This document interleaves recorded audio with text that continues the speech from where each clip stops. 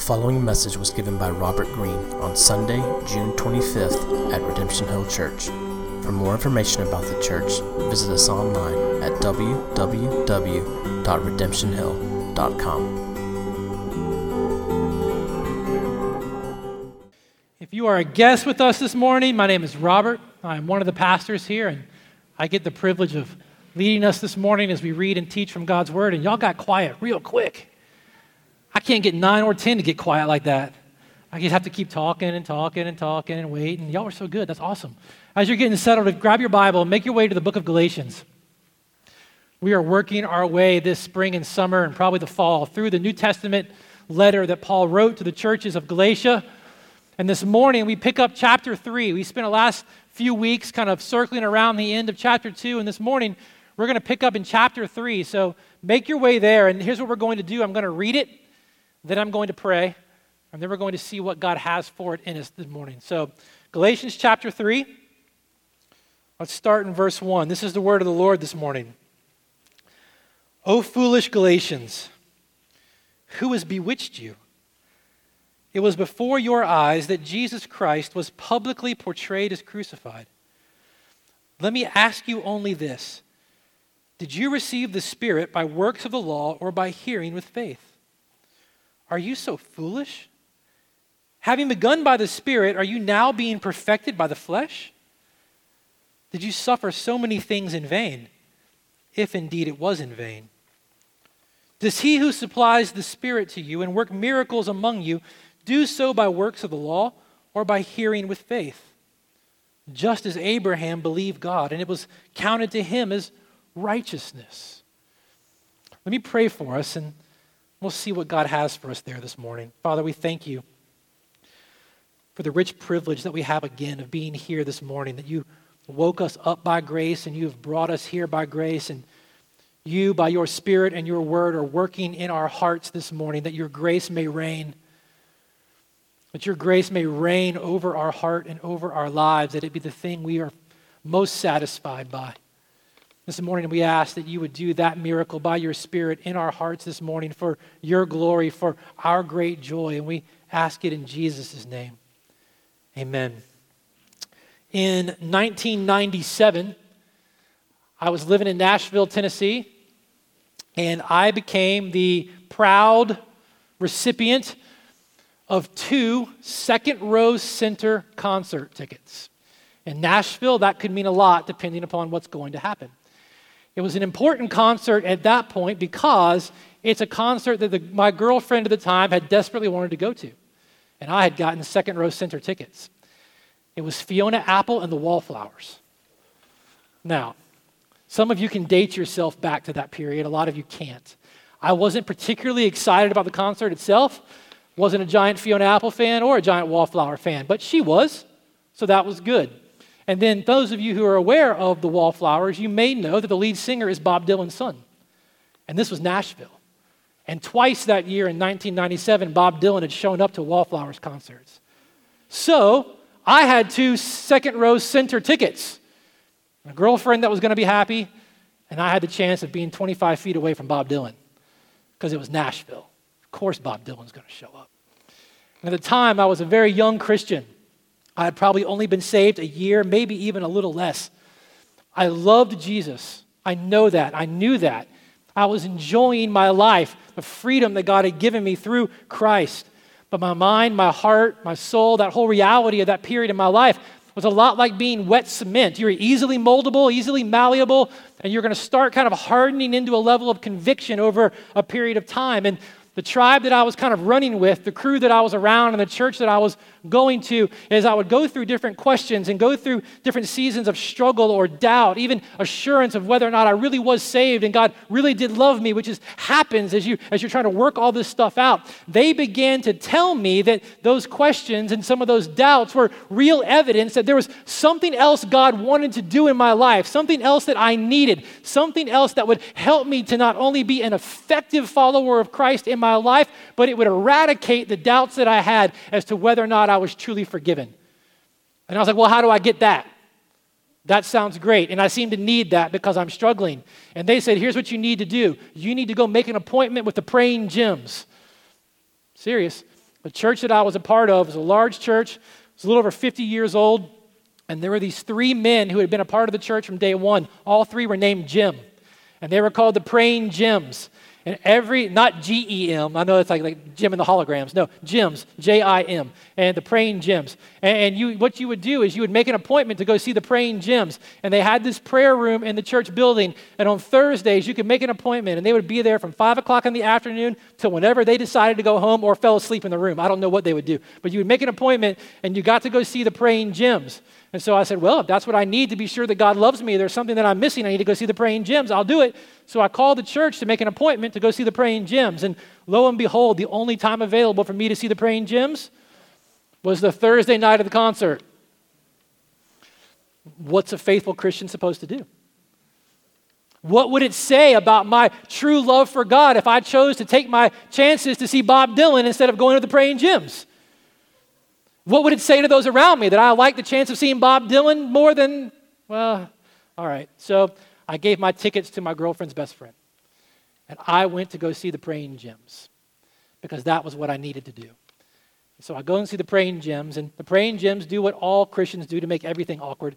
They made me stand in the middle of the room, and they gathered around me, and they put their hands on me, and they started to pray. Most of the time, I knew what they were saying. A lot of the time, I had no clue what they were saying. It was a language that was incomprehensible to me. And man, they were praying, and they were praying hard. At one point, I think they took a break because one of the gyms overheated. I don't really know. Whatever it was that was supposed to happen, I think at that point to me, I remember thinking in my brain, maybe God misfired and it happened to Jim and he had to go sit down. I don't know. I was just standing there, not really sure what I was supposed to be doing or what was supposed to happen, but for me to know that God really did love me and for me to know that I could live an effective life as a follower of Him, I was supposed to be with the Praying Jims. And after a period of time, maybe someone else was coming in and my time was up, I don't know. They stopped, and Jim number one looked at me and he said, son, it's normative, I'll never forget this, it's normative for a follower of Christ who has truly believed in Jesus and been saved to have an experience that we have been praying for you. The fact that we don't see evidence of this in your life leads us to believe that there is still sin in your life that you have not confessed, that you have not repented of, and we're not sure that you could be totally confident that you are indeed saved. You need to go and figure out what it is you're keeping from God, and when you deal with that, you can come back and we'll see what God's going to do. I had loved Jesus. I knew that. I walked out of that room going, I don't know if I'm actually saved. As I began to tell my friends at the time who told me to see the Praying Jims what had happened, they agreed with Jim. They said the fact that you haven't gotten rid of those CDs, that you still listen to Jane's Addiction in the car, that you kind of hide that little stash over here, that you still hang out with all of your old friends sometimes, that your mouth still really likes the taste of Guinness. It all could very well be evidence that you really did not believe enough, but you're really not quite saved. And I spent the next few years trying to figure out what the code was I had to crack, what things I had to do, what things I had to get rid of, what ways I had to behave in order to know that God really did love me, that I really was saved, and that I had done all the right things, and that I could be an effective Christian in this life. Like the Galatian churches, my once very sincere faith in the simplicity of the gospel was being shaken. It was being agitated to the edge of destruction. I had started strong. I had believed in Christ for my salvation. Everything seemed right, but now that I need to do something else in order to finish what Jesus had started, did God come halfway and now I've got to go the other half? Did He do His part and now I've got to figure out what my part is? Evidently, to really be saved means I had to become like everybody else over here. I was having my own Galatian experience. I, like the churches in Galatia, Paul said, had the gospel, had Christ portrayed vividly, graphically, compellingly before my eyes. Look at verse 1. It was before your eyes that Jesus Christ was publicly portrayed as crucified. The news of his life in my place, his death in my place for my sins, his resurrection as sufficient for victory over Satan, sin, and death had been made clear to me. It wasn't some 20-point PowerPoint presentation that I read, that I saw, and I agreed with. It had been proclaimed to me in such a way that I didn't simply believe that the facts were true. I knew for the first time it was true for me. My heart had been captivated by the gospel. The same thing happened there. That's what it means to be captivated by the gospel. It means you don't just agree with the information that it's true, but you realize for the first time that your heart is gripped by the fact it's true for you. The news that God had done everything necessary for me to be made right before his eyes through his Son had been proclaimed, and I had believed it. It had been sweet. It had captivated my heart.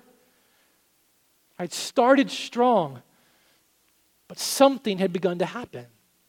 Same thing happens in the churches in Galatia. Something was afoot. Look what Paul says in verse 3. Are you so foolish? Having begun by the Spirit, are you now being perfected? Are you now being matured? Are you now being made complete by the flesh? See, he's asking a series of questions, and he's asking them in such a way to get underneath what they're believing, what they're wrestling with, what they're struggling with, so that as they answer them, they can see the picture that Paul's painting. This is the essence of the letter. I mean, this is the main point. Everything he's going to go to in the rest of the letter is coming back to this. Their hope, their confidence had drifted away from the simplicity of the gospel, that Jesus Christ was indeed sufficient for their completion in life and their completion before God. And they had begun to drift to God had done his part through Jesus. Now I have to do my part. And the question that Paul is asking is the gospel sufficient only to get you in? But to stay in, you've got to do your piece. Is the gospel only sufficient enough to get you in the door? But to stay in, you've got to figure out what you've got to do to keep yourself in God's good graces. Is that what it really is? This is what's underneath the entire letter.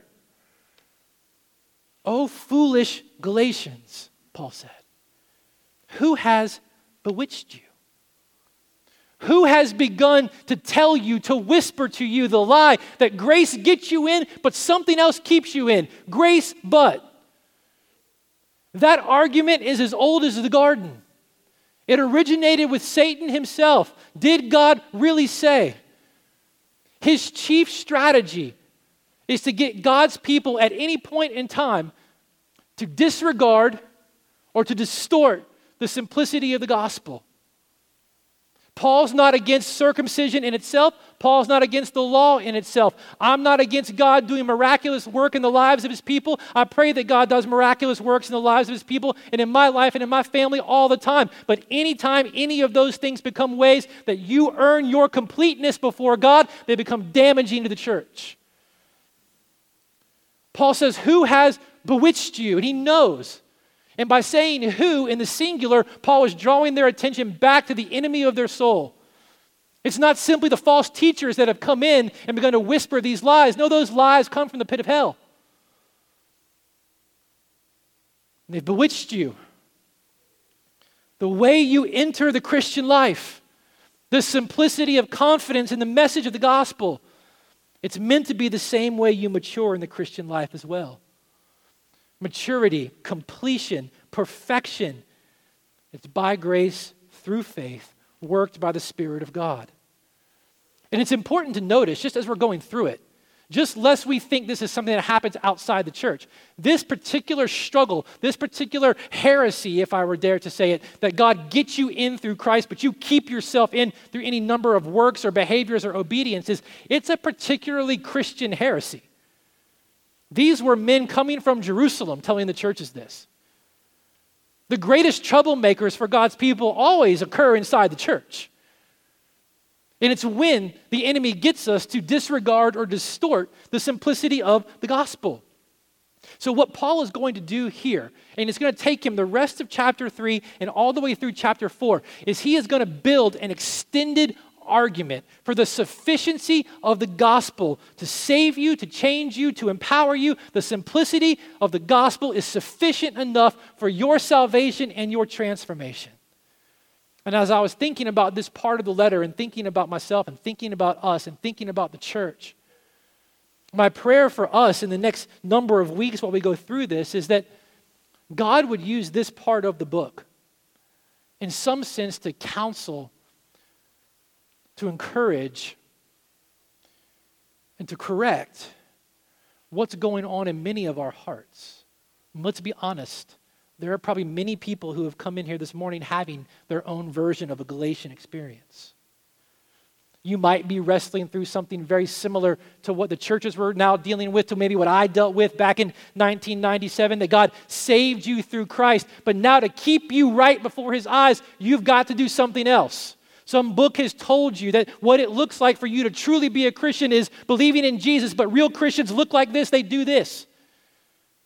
Maybe you're wrestling with whether or not God really does love you because you might not look exactly like that you believed in Jesus, but there's something else you need to do.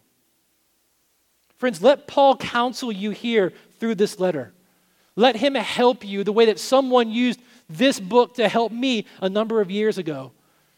Paul is going to expose the foolishness of thinking that something other than the sheer simplicity of the gospel is needed not only for salvation, but for your maturation, for your completion. And he's going to do it two ways.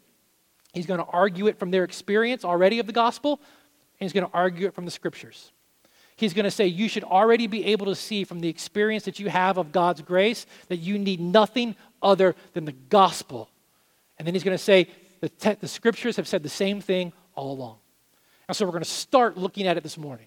So look down at chapter 3. The first thing Paul would want the churches to know, he would want us to know, is that our own experience of God's grace should tell us that we need nothing other than the gospel to not only get us in, but to keep us in all along the way. Look at verse 2. Let me ask you only this, Paul said. Did you receive the Spirit by works of the law or by hearing with faith?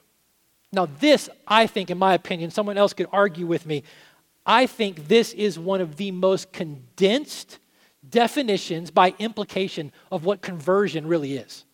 When you think about what it means to become a Christian, when God does the transforming, converting work of your heart, there is a deep, deep, deep implied definition of that here in verse 2.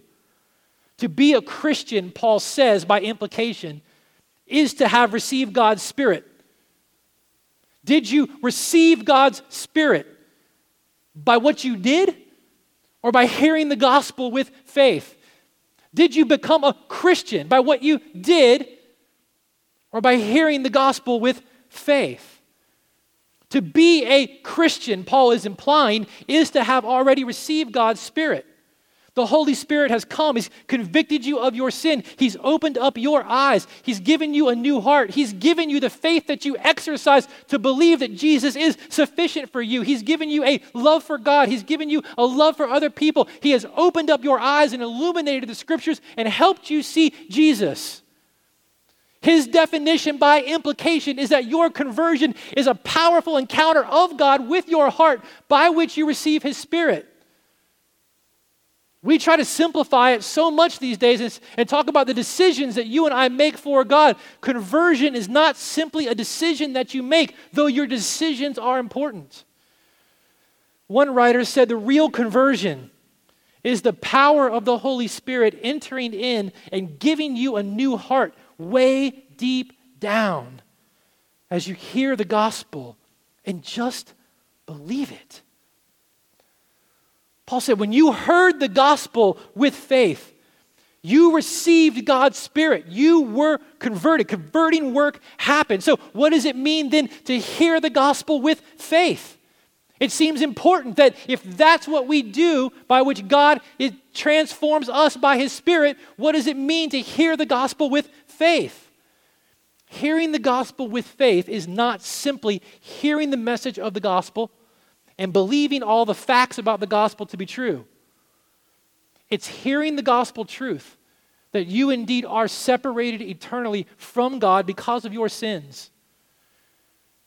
but that God in his love and his wisdom has made a way to make you right before him all along without ever compromising any aspect of his holiness or his justice. And the way that he did that was through his son living the life that you were created to live and dying the death that you deserve to die in your place for your sins and raising him from the dead. Paul said, hearing the gospel with faith, that the Holy Spirit comes and opens up your eyes and changes you, is hearing it not just as true, but true for you. That you are indeed separated from God. That apart from his grace at work in you through his son, you would be separated from him for eternity. But in his love, he made a way for you to be made right with him, for you to be justified by him. And the way that he did that was through the life, death, and resurrection of his son. And when by the grace of God, you believe upon Jesus Christ for your salvation, you are hearing that with faith, believing it to be true for you. But Paul's saying, what he's asking, what he's digging out of the Galatian churches in this letter is, did you receive God's Spirit? Were you converted? Were you saved by anything that you did according to the law? Just look at your own life and your own experience of God's grace. Was it your obedience that caused you by God's grace to receive his Spirit? Did you clean yourself up enough to bring the blessing of God's salvation? See, Paul's implying for them by their own understanding of what God's done for them, the idea that God loves you and that he's taken you into his family, not because of your obedience, but because of his grace. The idea that your obedience is what keeps you in his family is going to destroy you. Paul's saying, just look at your own experience of God's mercy. Any love for him, any real joyful obedience towards his word is a fruit. It's an evidence that God has loved you first. It's an evidence that while you were still sinners, he sent his son to die for you and his Spirit to open up your eyes. Your own experience of God's converting work of your heart by his grace and not anything that you have done is enough to show you that you don't need anything else. That Jesus is sufficient. But not only that, he has more to say. Paul would say in verse 4 that at this point it would be the height of foolishness for you to turn your back on the grace of God now. Did you suffer so many things in vain? If indeed it was in vain. So think back to the days after God did his work by his grace in your heart. Remember me, Paul, I came to the region, I came to Galatia to preach the good news of God's salvation, to preach the good news of the gospel, and they nearly killed me. They stoned Paul within an inch of his life, left him outside the city for dead. He did it that they might be free through confidence in Christ. And the minute they believed that God by his Spirit gave them new hearts, they began to live and suffer similar separation from people. Maybe they suffered similar physical persecutions, but they were certainly cut off from family and friends because of their faith in Christ. Paul's saying, you started off so strong, confident in the grace of God. Why are you turning your back on it now? One writer would say, if you believe the wrong things about Jesus, like he gets you in, but you now have to keep yourself in. If you believe the wrong things about Jesus, it doesn't matter if you're sincere, even to the point of suffering. If you believe the wrong things about Jesus, you ultimately believe in vain. And even your suffering will be in vain. Paul said, look at the evidences of his grace in your life. Look at how even in the moment of suffering and persecution for your confidence and for your faith, you didn't waver in your joy in him. Why are you turning your back now? To believe the wrong things about him and to make it all be for vain, for nothing. But then he's going to say one more thing. Look around. Look at your life. Look at the evidences of God's grace, not only in your life, but in the lives of the brothers and sisters around you. Right now, God is at work in you by his Spirit because you are believing the good news of the gospel. You are relying right now on Christ for your sufficiency and not your own behavior and not your own good works. Just look around at the evidences of his grace. That's what he's getting after in verse 5. Look at what he says. Does he who supplies the Spirit to you and work miracles among you do so by works of the law or by hearing with faith? Slow down though when you read that. Slow down and read and understand what tense Paul is speaking in. Now, I'm not going to get all grammary and academic here. I'm not good at that stuff, but slow down. Does he who supplies the Spirit, not past tense. That would be supplied, right? It's present tense, right? So, does he who is supplying the Spirit to you and works, not worked, but works. So, does he who is supplying the Spirit to you and working miracles among you do so by works of the law or by hearing, not heard, but now hearing with faith? Paul said, look around. Look at your life. Look at the lives of God's people around you. Why is God doing such miraculous things? Why is God moving in such mysterious ways? Why are you guys praying together and God answering those prayers? Why is he showing up in such wonderful supernatural ways? Why are people who could have never in their own been able to forgive and be reconciled together, forgiving one another and reconciling one another? Why is God working miraculously amongst you? Is it because you're doing so many good things? Is it because you finally figured out just exactly what it is you're supposed to do and how you're supposed to be to get him to do that? Or are you hearing, not heard, hearing right now today, hearing right now tomorrow, hearing with faith? Are you believing the gospel today? That Jesus is sufficient for your completeness, not your obedience. Are you believing the gospel today? Paul says when you and I believe the gospel today, and we believe the gospel tomorrow, when, as we said last week, we are pressing the gospel into the corners, that's the same thing as hearing with faith, believing the gospel is true for me today. The promises of God are true for me today. When you and I together are believing the gospel today, God is working miraculously in and amongst us by his Holy Spirit. It's not because you finally figured out how to do all the right things. It's not because you're so great. It's not because in your mind you're any better than the person next to you or whoever your mind goes to when you try to encourage yourself into just how good you really are. It's because you're hearing with faith. Look at the evidences of grace in your life. Look at the evidence of the grace of God working through your life. God isn't at work because you've somehow pulled everything together. Paul is saying that would be the height of foolishness to believe that. It wasn't that way in the beginning. You didn't finally get yourself to a certain place where you would be okay enough to earn God's salvation. It doesn't work that way today and tomorrow either. God doesn't continue to mature you and change you and transform you because you've finally done enough things to get yourself in the right place for it. No, from beginning to end, it's not according to your works, but to the grace of God at work in you and through you. Your own experience testifies to the reality that the gospel isn't simply how you get in, it's how you stay in and how you go on. But that's not it. Paul's not going to say your own experience doesn't simply say it. Scripture's been saying it all along. Scripture's been testifying to it all along.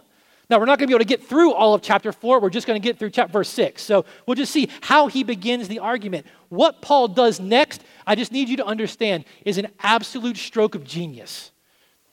Chapter 3, verse 5, does he who supplies the Spirit to you and work miracles among you do so by works of the law or by hearing with faith?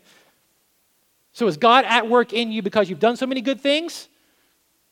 Or is God working through you as you are believing the gospel today and believing the gospel tomorrow? And now he's going to give a scriptural example for it, and he goes to Abraham. Just as Abraham, verse 6 says, believed God, and it was counted to him as righteousness. Paul is quoting Genesis 15, verse 6. And here's why that's such a brilliant, brilliant move by Paul. These teachers that were coming into the churches from Jerusalem, one of their main lines of argument to the churches for why they needed to not only believe in Jesus, that he got you in, but they needed to be circumcised and follow all the Old Testament Jewish laws and traditions to be right before God. One of their main lines of reasoning was that Abraham was the father of God's people, and we needed to be like Abraham if we were going to truly be like God's people. And they would always go back to Genesis chapter 17, where God would ratify his promise with Abraham through the sign of circumcision. That's why circumcision becomes such a big part of the argument. And we get back there in later chapters. So Paul says, look, here's what we're going to do. You want to bring Abraham into the argument? You want to ground your argument in the Bible on Abraham? Let's do it. Let's take Abe. I'll do Abe. Abe will be my prime witness in my case. And what you'll see is that he agrees with me, not you. You want to go to Genesis 17? I'll take you to Genesis 15. Paul goes back even further. He quotes Genesis chapter 15, verse 6 right there in Galatians 3:3, or 3:5, Now, if you've got your Bibles, I want you to flip back because I want you to see it. I promise I'm watching the clock. But those of you who come to 11 know that really doesn't mean anything to me. We don't have anything behind us, so. I want you to see the argument Paul is building. Abraham is going to be key, not just here in chapter 3, verse 6, but in the rest of the argument. I want you to see how he goes back to this argument from Scripture to say that the Bible testifies to the same thing that you see at work in your life by God's Spirit. So he quotes Genesis chapter 15, verse 6, but I want you to turn in your Bibles to Genesis chapter 12. Go back even further. Because there was something about Abraham in his story that everyone had agreed upon that was part of the foundation for this argument. It starts in Genesis chapter 12. In Genesis chapter 12, God shows up and he chooses Abram. Now, I can't say anything else more about that. Doesn't say why. Abram hadn't done a certain amount of things. Part of their argument would be he's the father of God's people, father of the Israelites, but God didn't choose him because he was an Israelite. They came from him. He was a Chaldean. He wasn't an Israelite. You can't over-spiritualize this. Genesis chapter 12, God shows up to this man named Abram and starts making promises to him. That's what happens. Look down at Genesis chapter 12, verse 1. The Lord said to Abram, "Go from your country and from your kindred and your father's house to the land that I will show you, and I will make of you a great nation. I will bless you and make your name great so that you will be a blessing. I will bless those who bless you, and him who dishonors you I will curse, and in you all of the families of the earth shall be blessed." And so what did Abraham do? Or Abram at this point, verse 4. What did he do? He believed God, and he simply obeyed. God shows up to this Chaldean, starts making promises to him that through him and through his family, all the families on the earth are going to be blessed. And at this point, he had no kids. He was getting older, his wife was getting older, and they had not yet had kids. But they heard God, they believed his promise, and they obeyed. But the promise didn't happen right away. Time went by and years went by. And so you get to chapter 15, where Paul's going to quote verse 6. And you get to a point in Abraham's life where he followed God. He went to the land where God told him. He believed God's promises that through his family, all the families on the earth would be blessed, but he had not yet had a child. So Genesis chapter 15, verse 1, the Lord came to Abram in a vision. "Fear not, Abram. I'm your shield. Your reward will be very great." But Abram said, "O Lord, what will you give me? For I continue to be childless. And the heir of my house is Eleazar of Damascus." And Abram said, "But you've given me no offspring, and a member of my household will be my heir." So Abram said, God started the process. God came, God spoke, God promised. I believed and went, but now I've got to finish the deal.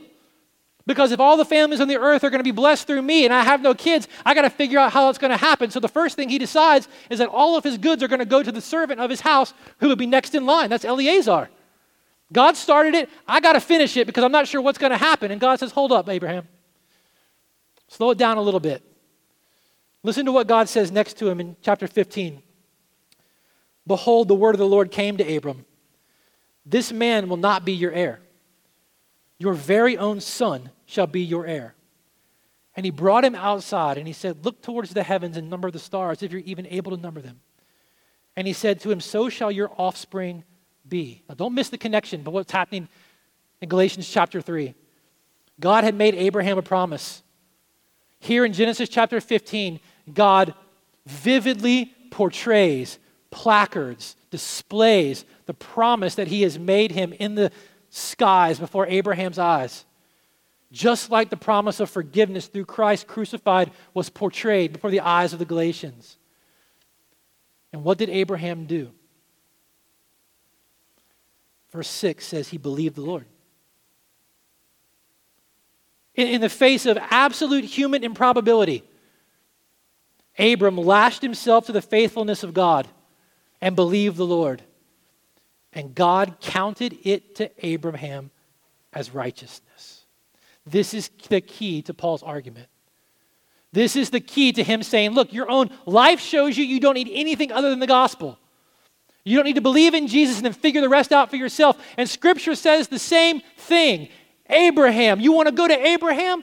Abraham believed the Lord in the face of absolutely insurmountable human realities. He believed the promises of God, lashed himself to God's faithfulness, and God reckoned that to him. God counted that to him. God imputed to him righteousness, right standing.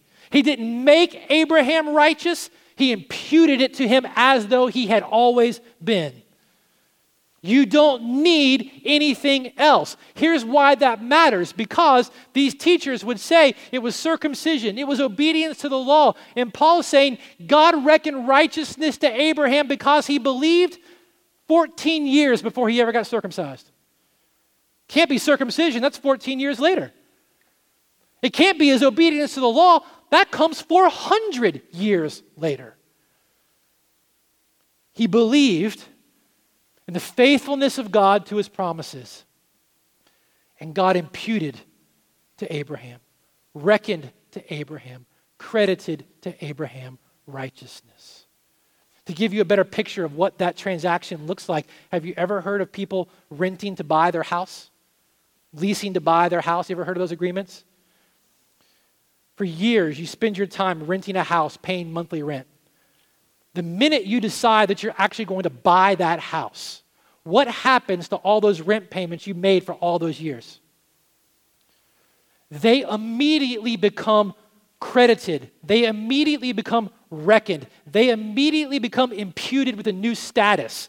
They aren't rent payments. They are treated as though they had always been mortgage payments all along. Paul's saying the whole point of the argument is this. Abraham just believed. He had confidence and faith in God and his faithfulness to his promises. And to that, God imputed to him righteousness, as though he has always been righteous before God's eyes. John Stott would say that is this, that he himself was accepted as righteous by faith. He wasn't justified because he had done anything to deserve it, or because he had been circumcised, or because he had kept the law, because neither circumcision nor the law had been given yet, but simply because he believed God.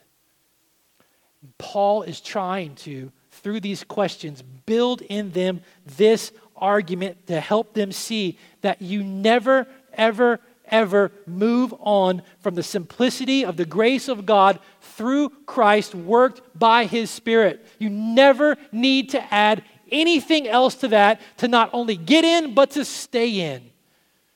Paul's going to say this to churches all the time. In Romans chapter 5, verse 2, Paul's going to say it's through Jesus that you and I have obtained access by faith into the grace of God in which we stand and in which we rejoice in the hope of the glory of God. He's saying it's because of the grace of God through Christ that you and I stand before God firm and confident. It's not our own experience. It's not our own accomplishments. It's not our own obedience. It's solely what God has worked for us through Jesus.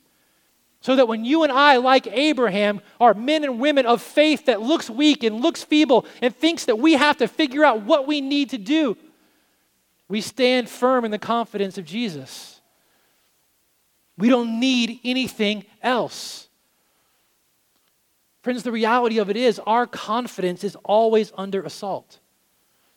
It's why we talk so often around here about our responsibility and our privilege to help remind one another, encourage one another, stir one another up by the reality of God's love for us through his Son. You've got to understand, it is Satan's most potent strategy to get God's people to doubt or to distort or to disregard the simplicity of the gospel. Shiny object or shiny salvation syndrome is true for Christians. Yes, I have believed in Christ. My salvation is secure, and something jangles over here, and we think we have to live this way over here and sacrifice this way over here and do this thing over here to know that God loves us. Something else shines and jangles over here, and we have to think that's what we do to make sure God loves us. And the simplicity of the gospel is distorted. The simplicity of the gospel becomes doubted. Friends, in the spirit of Paul's letter, let me ask you the question.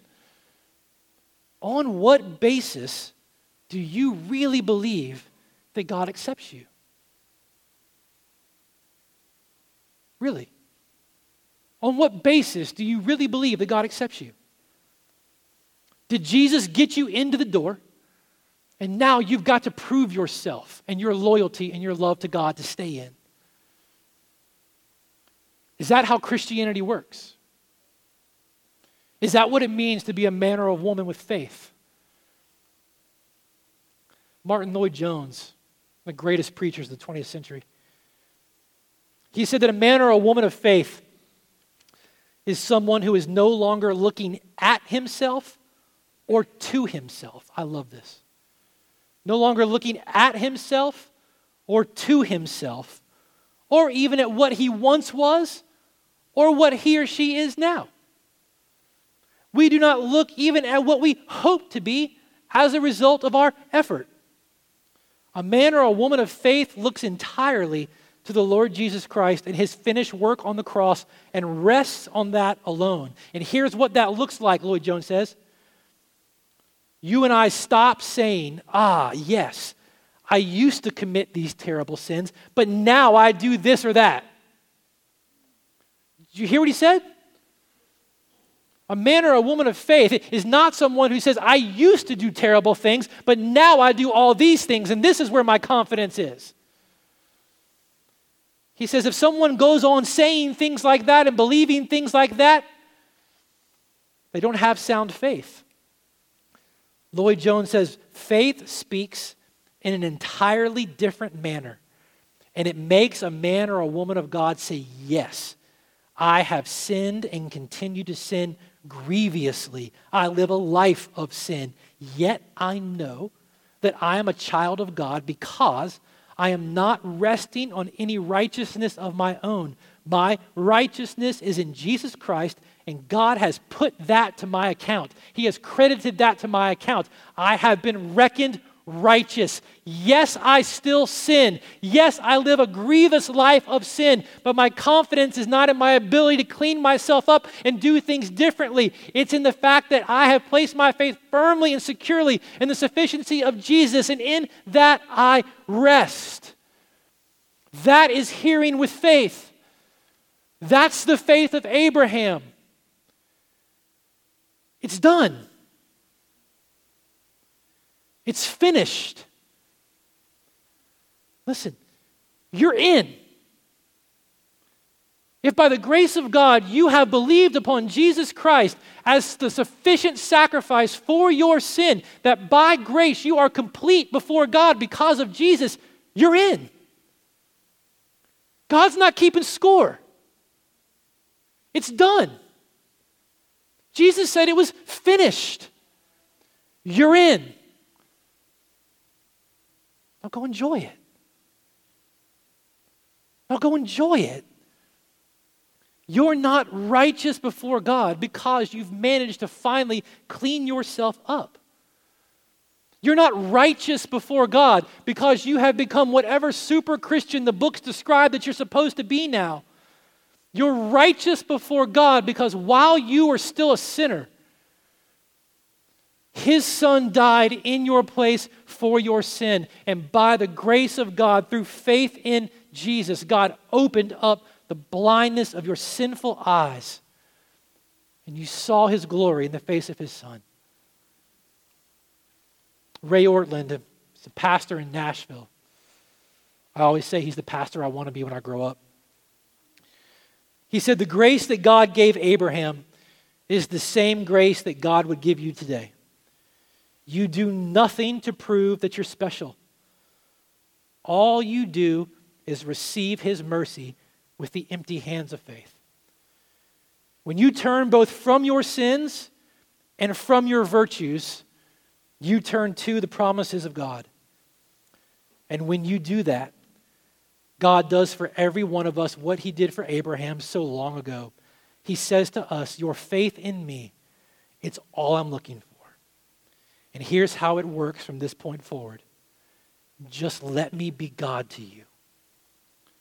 Friends, the gospel is the proclamation that God has done everything necessary for you and I to stand complete before him. It's not the news that God has done his part and now you have to do yours. It's not that God meets sinners halfway. He took his steps, now you take your steps. No, it's that God has done everything necessary for you to not only be made right before his eyes, but to be transformed in the image and likeness of his Son and to be present with him for all of eternity. And he's done it through the life, death, and resurrection of Jesus Christ. When by faith you believe upon him, you're in. Friends, the beauty of the Christian church, and I wish I knew who actually said this because I don't speak in tweet, but this is really good. The beauty of the Christian church is that the church is not meant to be a collection of dominant overachievers, always proving what we were able to do, always proving how good we are, driven by trying to perform and put ourselves before God. The beauty of the gospel-centered church is that we're not meant to be a group of dominant overachievers. We're meant by God to simply be a group of desperate receivers. If you catch that, it'll change things for you. We're not meant to be dominant overachievers. We're meant to be desperate receivers. And the gospel of God's grace is the announcement that all that good news is really true. It's really true. Through Christ, you are forever loved, forever vindicated, forever forgiven. God is not keeping score. He's not up there tallying the rights and the wrongs. He's not some kind of spiritual version of Santa Claus with a good list and the bad list, and you're trying to figure out where you are. You're justified, righteous. This morning, when we have a chance to respond to God's word, when we get a chance to respond to his word by receiving communion, we're remembering the body of Jesus broken in our place for our sin. Remember the blood of Jesus shed for our sins. Remember Jesus saying, this is my body broken for you. This cup, this is my blood poured out for you. Every time you do this together, do what? Remember me. Remember me. Every time we have the chance to do this together, we're remembering that it's not just his life, his death, his resurrection that gets us in. It's his life and his resurrection that keep us in, that change us even now. We never, ever, ever have to move on from the simplicity of the gospel. And so this morning, as we prepare to respond, as we prepare to receive communion, we prepare to do it with a heart of celebration. As we receive communion, we're celebrating that Jesus is sufficient for our completeness before God. We don't need anything else. And then we sing. We make much of him with our mouths because we're not a group of overachievers trying to prove ourselves. We're a group of desperate receivers celebrating the fact that we get a love like this. That we get to receive a love like this because of what Jesus did in his life by his death and through his resurrection. So as we prepare this morning to have a moment of reflection where we get a chance to deal with God and let him deal with us before we respond, let me ask you a question that's been asked of the church for centuries. You ready? What is your only hope in life and in death? I love that question because it gets right at the heart of the matter in the entire book of Galatians. Is Jesus sufficient for your hope in death? He's got me in, and I know I'll be safe for eternity, but here in this life, I've got to figure out something else. I've got to figure out what I need to do to keep myself in till I get to the point. What's your only hope in life and death? There's only one. There's just one. And here's the answer. That we're not our own, but we belong, body and soul, in life and in death, to God and to our Savior, Jesus Christ.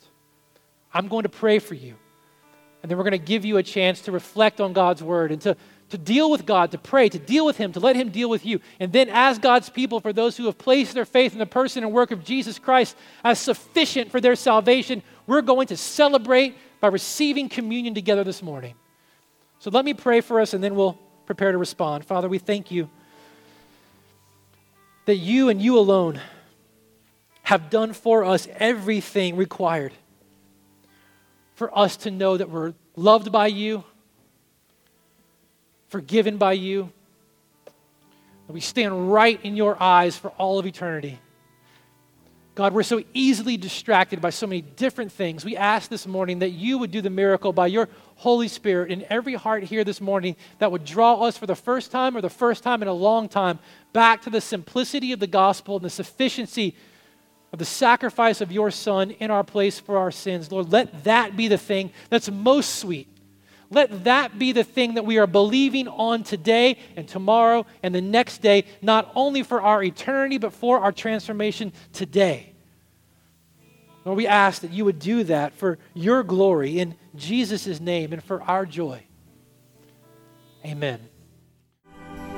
You've been listening to a message by Robert Greene given at Redemption Hill Church in Richmond, Virginia. For more information on the church and to hear other messages, please visit us online at www.redemptionhill.com.